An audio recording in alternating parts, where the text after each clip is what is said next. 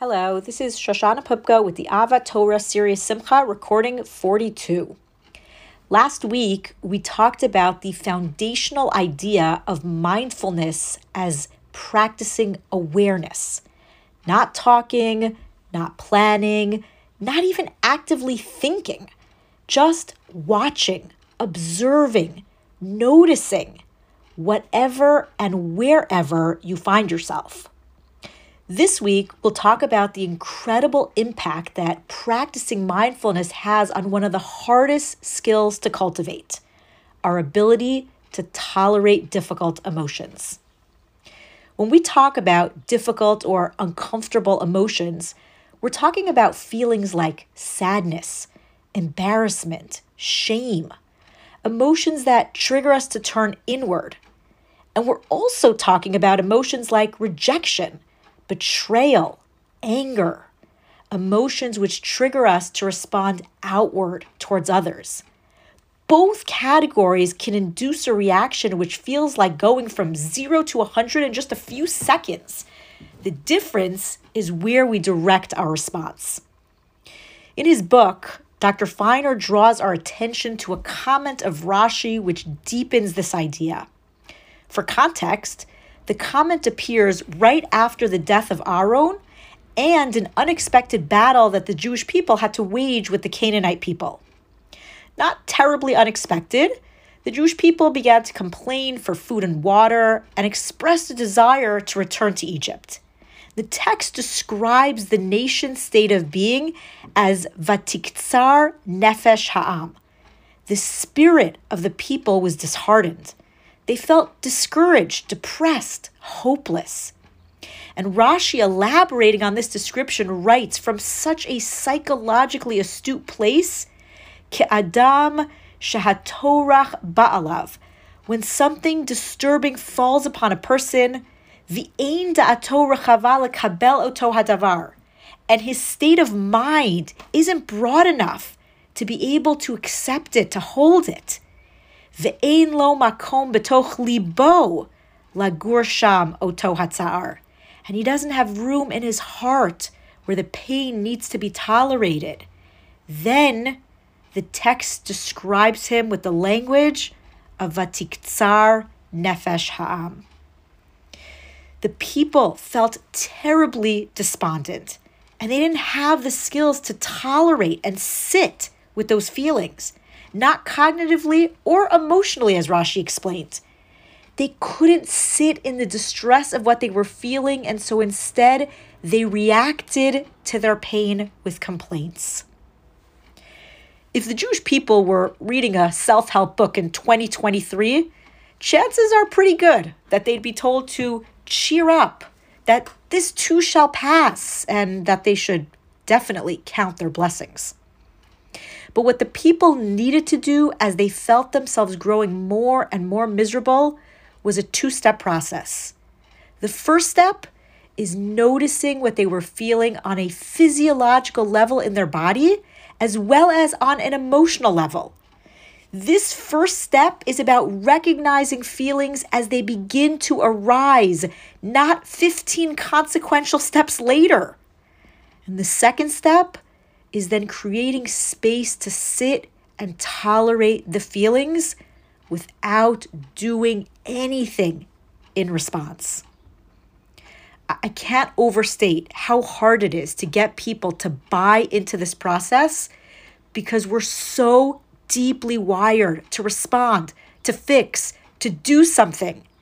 Being asked to just sit, experience, and tolerate what we're feeling can appear to the rational mind as being totally unproductive, and it can feel like self-inflicted pain. So why should we do it? Why should we practice the skill of sitting with our unpleasant feelings? Before we answer that, let's remind ourselves of the alternative ways to respond. Some suppress their emotions or push them aside, denying their expression. Others allow their unpleasant emotions to be expressed, but they do so in ways which direct and dictate responses that are neither productive nor soothing. Neither one of these responses lead to feelings of equanimity or happiness. Suppression never works long term, and knee-jerk responses are usually not our best moments. In contrast, sitting with unpleasant emotions, not just pausing and counting to 10, but sitting with them, creates a space, a gap between a trigger event and our usual conditioned response. And we can learn a lot sitting in that gap, in that mindful place. We often begin to discover that we're capable of recentering ourselves in our body and then choosing our course of action. And creating distance between myself and my feelings can sound strange, right? I mean, I am my feelings are me, right? Well, yes and no. They're a part of me, they're felt by me, but when I'm more mindful of my emotions, they remain exactly that, just one part of me. Listen to this description from a young woman who battled with anxiety for many years and began practicing mindfulness. She says, "When I'm present and aware, it's then that I notice the symptoms that elevate my heart rate, dry my mouth, place intrusive thoughts in my head, and push me towards fight or flight responses. By noticing these sensations, I can be more of an observer of them and less of a slave to them. I choose to identify them and give them a name. I choose to look them straight in the face. Yes, it's uncomfortable, but I've learned to be comfortable with feeling uncomfortable. And from this place, I can exercise choice over what I do. I can act less in response to the pressure of my thoughts and feelings and more from a value-driven place." The more we practice, especially when we're not activated, when we're not in a crisis, the more balanced our emotional life can and will become. Practicing when things are calm creates the skill set that we can draw from when our emotions feel overwhelming. And there's one more important layer, which is that sitting with difficult emotions is an essential skill when we feel emotions for which there is no response. There is nothing to do.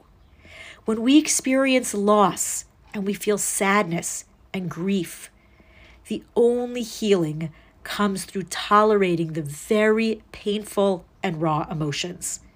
In the short term, it's incredibly painful, but over time, it does become more manageable. The alternative of denying, suppressing, or deflecting painful emotions can feel liberating in the short term, but we suffer far more over the long term.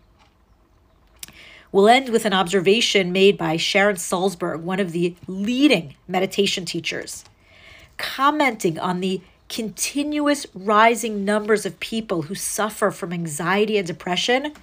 She points out that in previous generations, there were far fewer distractions, far fewer easy access means to deflect painful emotions. People had no choice but to sit and experience what they were feeling.